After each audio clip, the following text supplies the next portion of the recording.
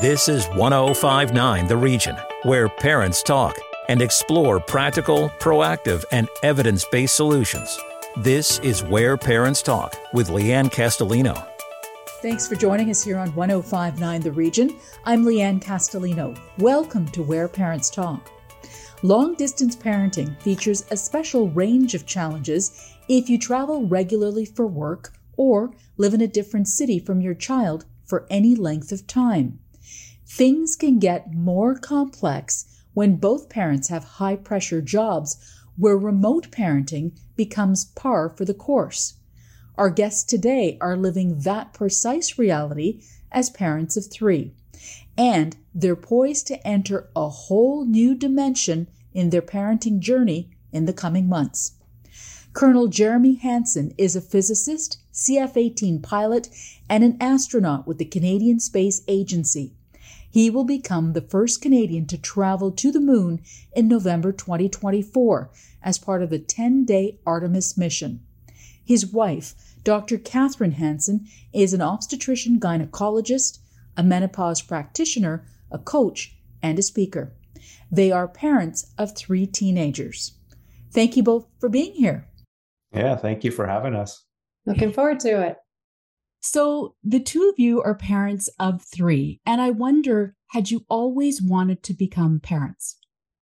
Yeah, it was always in the cards for us right from the very beginning, but it is something I make sure to tell my patients. It takes a lot of courage to decide to prioritize other things and not become parents, but for us, it was always a hope and a dream that we had. Yeah, for sure. It's one of those things that I didn't really know where it was going to fit. I had these big ambitions, but I always sort of had this sense that that was something that I would like to have as part of my life journey. And so, really just think, your question makes me think about it. I'm just really grateful that all worked out. Going hand in hand with the desire to have children is, of course, figuring out how to parent them and determining your style or approach. Dr. Hansen, did you think about that at all prior to having children? Yeah, I definitely hadn't given that a lot of thought before having children. And so it was kind of live and learn and learn trial by fire. Jeremy is obviously military, so there's a lot of hierarchy involved. And I think we became a really good team very, very quickly when the kids were really little. Yeah, when I look back on it, we did sort of like the trial run with the dog. So did the dog first and thought, okay, we did pretty good with the dog, so maybe we're ready for kids. But of course, I think as all parents realize, you're just in over your head, and it's more of a survival game. Or at least I did not feel equipped or that I had a good plan for it. I think we were just adapting the entire time. It's interesting to hear you say that because you had three children in sort of quick succession. You've got an 18-year-old now and 17-year-old twins, and you're both in extremely demanding, high-intensity careers. It must have been a unique challenge. Yeah, extremely unique. I think there were, for me, a few times I thought, are we really doing this? Do we really want to be doing this? And once you have kids, you have to figure those things out. I'm very organized. So as soon as I feel a little bit out of control, I start to go to lists, schedules, and a lot of patterns. And I still have lists from when the kids were really little about all the things that had to get done through the day. And that just somehow made me feel a little bit more in control. But I must say we had a lot of help around us and we pulled in a lot of support too. Yeah, and I think, the other thing looking back on it that Catherine and I are complementary, and we are very different in our approach to things. Catherine is kind of detail oriented and does keep track of a lot of things, and I'm a little bit more laissez-faire with things. But there's a balance there, and a strength in both of those approaches. Left on their own, it'd be tough. But the fact that we had one another to get through these times, I'm just grateful for that. I see a lot of the flaws in my approach to life sometimes when it comes to keeping three kids on a schedule. What would you say has surprised each of you most along your parenting journey? I often tell people we had an 18-month-old son and then twin girls, and that it was like a social experiment going on in our home where we had these these three children who were really close together with all the same stimuli and inputs, and then like two twin girls with the exact same life experiences. And we really, our survival technique for getting through twins with three kids in the house was routine. And, if one woke up and needed to be fed, then they both got fed at the same time. And so like they really were having a similar life experience. And it was so obvious the whole way through that these children arrived with some pre-existing wiring going on in their brain. They were not the same, not at all. They were very, very different from day one. And just to see that so concretely, this whole nature versus nurture aspect has just been a really fun social experiment to kind of witness firsthand. And what I've kind of come to the conclusion of is that there is this preconditioning that they arrive with. I can't explain it, but they just do. And then the nurture part is, teaching them to use their approach, their viewpoints, their perspectives, how they interpret things, how they see things differently, is teaching them how to use those gifts in the world. That's the nurture part. So you do definitely influence their life journey, but there's each one of them needs a very different approach and very different parenting approach to it. Yeah, it's really fascinating to me when I think about it. Yeah, truly fascinating that we had to kind of reinvent many things we did for each of them individually. And I think what has been most surprising for me, I see a lot of people who say, oh, my children are growing up, how sad. And of course it is bittersweet, but for me, it just gets better and better and better and better. And I've been constantly surprised at what they teach me and how even at a very young age, they were able to really be in engaging conversations. They became little adults very quickly. And there's many, many mature things that we can talk about. And especially now at the ages that they're at, they've really become friends. We'll always be their parents, but they've really become, friends that we can interact with on that level. That's fascinating and really fulfilling. It's interesting to hear you describe your twins. Had either of you experienced multiples in your family prior to knowing that you were going to have twins? No, I have one set of cousins that are twins, but they're identical. Ours are fraternal. And so very different mechanism of coming into the world as those different types of twins. So no, we were surprised at that. We had our children a little bit later in life, and that actually contributes to having twins. So I can't say it was a complete shock, but looking back at it, it's not surprising. It was not a complete shock because Catherine, being an obstetrician-gynecologist, had kind of, warned us about this, but it was shocking. That's for sure. And having witnessed the whole thing, I often joke, I think this is a design flaw in humanity that you can, as a human being, have to carry multiples. It just seems insane to me looking back at it. One of the things in terms of talking to a doctor and an astronaut that jumps off the page is the idea of how do you parent in a high-achieving family? What kind of strategy did you adopt, especially in the uber-competitive world that we live in today? Yeah, for me, it really became, like I said, pulling in support. It really became about leaning on the people that we knew would be able to help us and willing to help us and desiring to help us. Or when the children were little, we lived on a military base. And so we had a lot of other families going through sort of similar spouses traveling, similar professional lives. And we really leaned on a lot of people. And I think that for me was the biggest survival mechanism that we had available. Yeah, it's interesting to look back on it, being a fighter pilot in the Air Force. And just like I literally would call Catherine sometimes and just say, I'm not in Cold Lake anymore. I can't tell you when I'll be back, but maybe, that you normally meant 2 weeks. No notice, just gone. And her being, on call and still having to do all that. We really relied on a lot of help. And, for as much demand as was put on Catherine, she still had to be the really stable, reliable one that kind of got us through that. And so I would not say we had a good strategy. We just didn't have a lot of choices. Our choices were stop our careers. One of us stop our career, full stop, or just do the very best we can, or we could at the time, and just accept. That's what when you kind of look at life, what makes you happy? You're happiest when you just accept where you are and you just do the very best you can with it. And that's sort of how we got through all of that. We accepted that we had made these commitments to these careers. They were important to both of us. I was serving my country. Catherine was like serving a whole community. I mean, they were really leaning on her. And so we could have changed either of those things, but we really didn't want to. And we used to say things to each other like, this isn't, the parenting journey for everybody to emulate.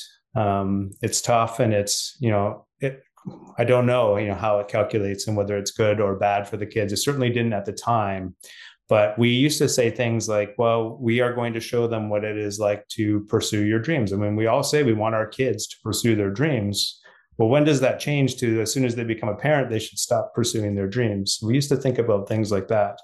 And then in hindsight, for people who are still parenting, grappling with this, I'd say the same thing to them as I would say to young kids I talk to in schools these days is just follow your passions, do your best. And then for parents, create a loving environment. And I'm just amazed at how resilient our kids are and how independent and strong they are. But they were always loved and supported. I think we made a lot of mistakes. I know we made a lot of mistakes as parents, but those simple things, just pursuing our passions and loving and supporting and respecting them, that seemed to like smooth over all the little errors we had along the way.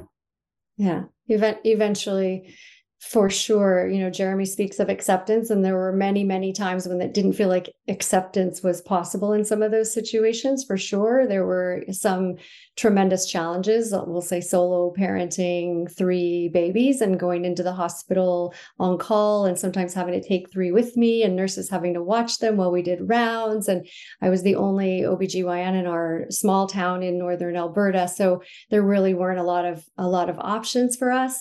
But that's one of the things that continues to surprise me about the children is as they grow, they're able to really articulate the things that they value.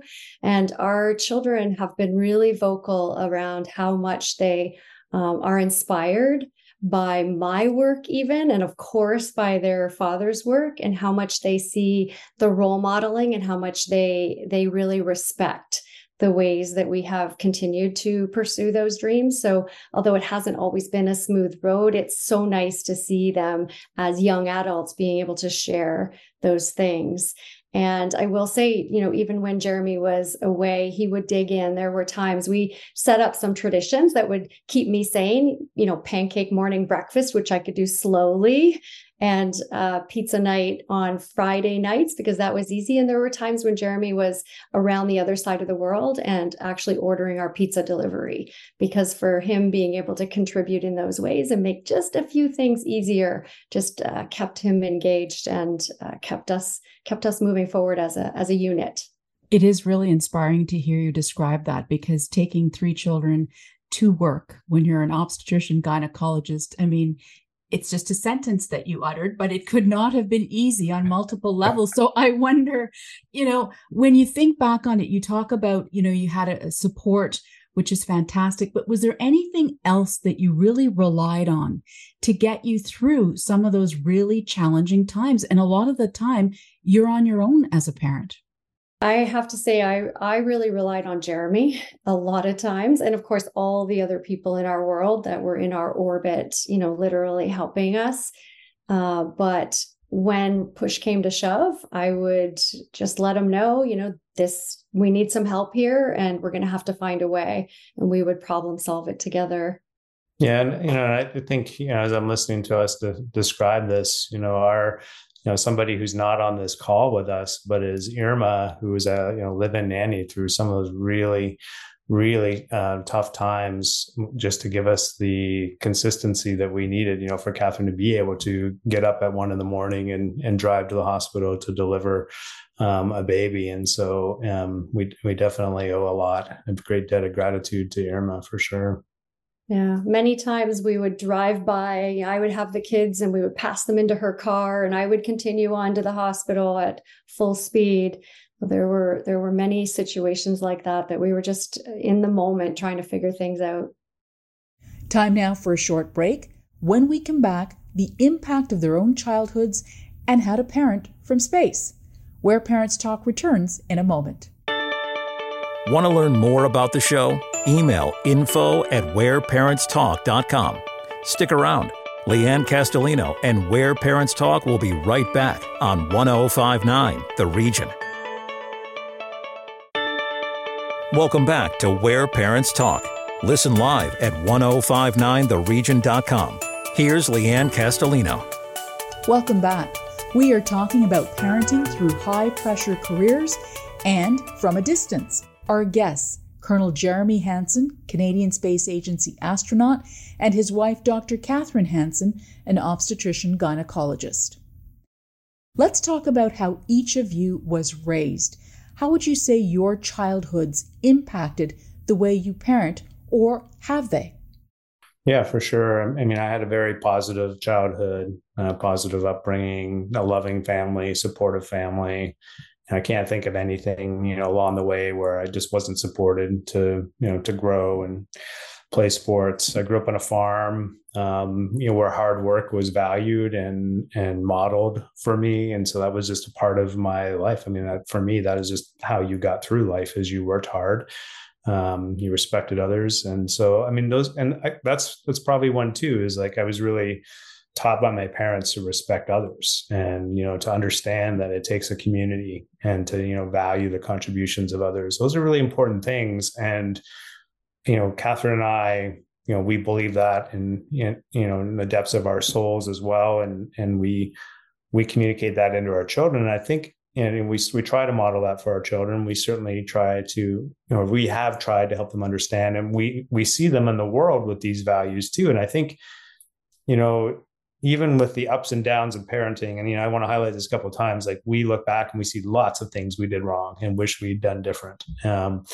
But, putting these really kind of core values into your children, like that being a priority, a shared priority for both parents, like treating one another with respect, modeling two parents respecting each other, even though there's lots of stress and disagreement sometimes, modeling that really starts to pay long-term dividends when you get to these teenager years and young adult years. It really starts to show up and make it manageable. Yeah, my parents have been married 61 years, and so incredible role models. And we're both, Jeremy and I, very blessed to have our parents still with us and still married and still role modeling, still contributing very, very much to our children's lives. So I as well had parents who really taught structure and discipline and ways of bringing opportunities and exposing me to many, many things. And I was just talking to the kids about this recently, how, when you're exposed to all these opportunities and these diverse activities and things that you can do as children, it really helps you hone in on the things that you really love and enjoy. And as our children are at the stages that they're trying to figure out what to do with the rest of their lives, or at least the first stage of the rest of their lives, I think back to a lot of the ways my parents influenced that for me, and hopefully I'll be able to do that for them as well. When you talk about values and instilling values from a young age as a family, we live in a world where there's so much noise around that very point, and people can get lost or confused or have that noise drown out some of those values. How do you go about continuing to instill them in your children as they approach young adulthood? That's an interesting question. I think it really just comes down to, leadership by example. Something we talk a lot about in the military, and both Catherine and I just fundamentally believe these things, and we amplify them in our speech when we talk about world events around the dinner table. These are things that we amplify, and we hear them coming back, from our children. I think, the messaging may be complicated for people, but the gist of it is not complicated. Like, everyone has equal value and brings value to the world and deserves respect.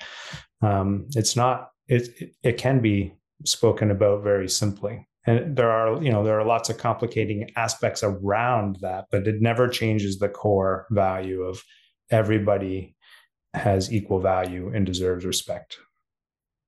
Yeah, and you speak about the noise, and this is one of the major ways I've evolved my work. There's a lot of soulful work that I do with women as well. It's actually my real passion, and I think we can calm the noise when we really make intentional effort to be present in our lives. And so with the children, it's the same. I mean, they're like all kids, they've got their devices all the time, but we really make an effort to quiet the noise and come together in conversation. So I can't say we have every dinner together, but we certainly try. We share meal preparation, we share meals whenever we possibly can. We have FaceTime very, very regularly when we're not together.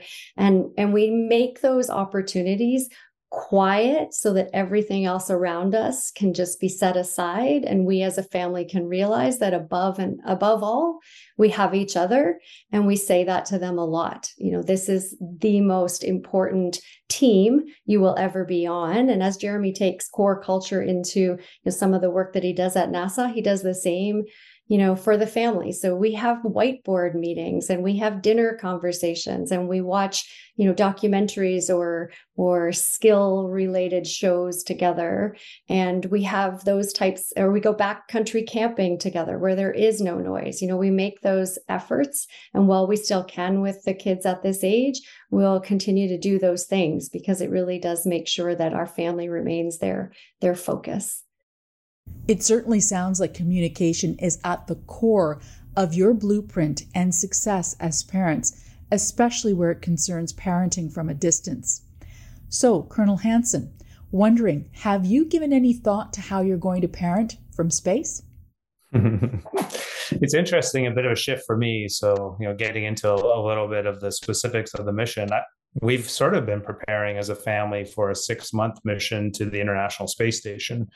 Now I'm going on this 10-day mission around the moon, and it's a test flight, and it's the first time this vehicle flies, and just the capabilities are vastly different, and the timeline is vastly different. So a space station, we could have a conversation like we're having right now. I could have that with my family from space station. I could do that every week, and I could call them on their cell phone almost any time of day. I could call them and reach out to them. On the way to the moon, it's not going to be like that. So I'm going to be a bit of an absentee parent for those 10 days that I'm gone on the way to the moon. I'm sure I'll have, but I may only have one opportunity to speak with them from, during that journey. And so, as always, it'll be Catherine who picks up the slack, and she'll be the one towing the line during that time. But the thing I would say to you, regardless of the mission and how long I'm gone, it's just to make some time, to leave some space for the things that you don't know that they might need during that time, or to have the conversation that they need.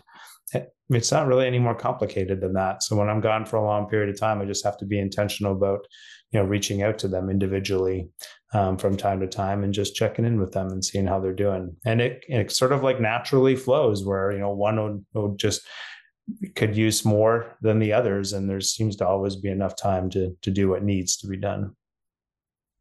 Yeah, that's a very key piece of, I think, what we've really tried intentionally to do is to have individual time with each of them. And I think for that 10 days, we have no idea what it's going to feel like. It's not the timeline, but it's the duration, the distance that he'll be away, that I think will be sort of the hardest part for us. And we don't yet know what we're going to do in that 10 days, but I can assure you we'll be together.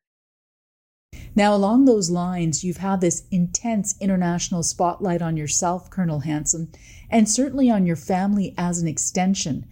What has been the impact on your children in the last several months as this historic mission was announced, and as we move forward to that day in November 2024?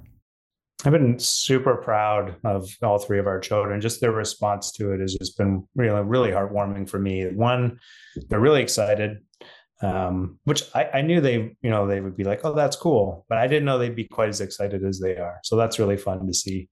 I also noticed that they really, buy into some of the things that are important to me about this work. And that is, uniting people, creating solutions for the world. It's not just about getting 4 humans to the moon and back. It's about much more than that. It's about the work of thousands of people who come together, at the Canadian Space Agency, at NASA, come together to this international collaboration to accomplish huge things. And they really seem to get that. And I love the fact that they think it's worthwhile work. That's really rewarding for me.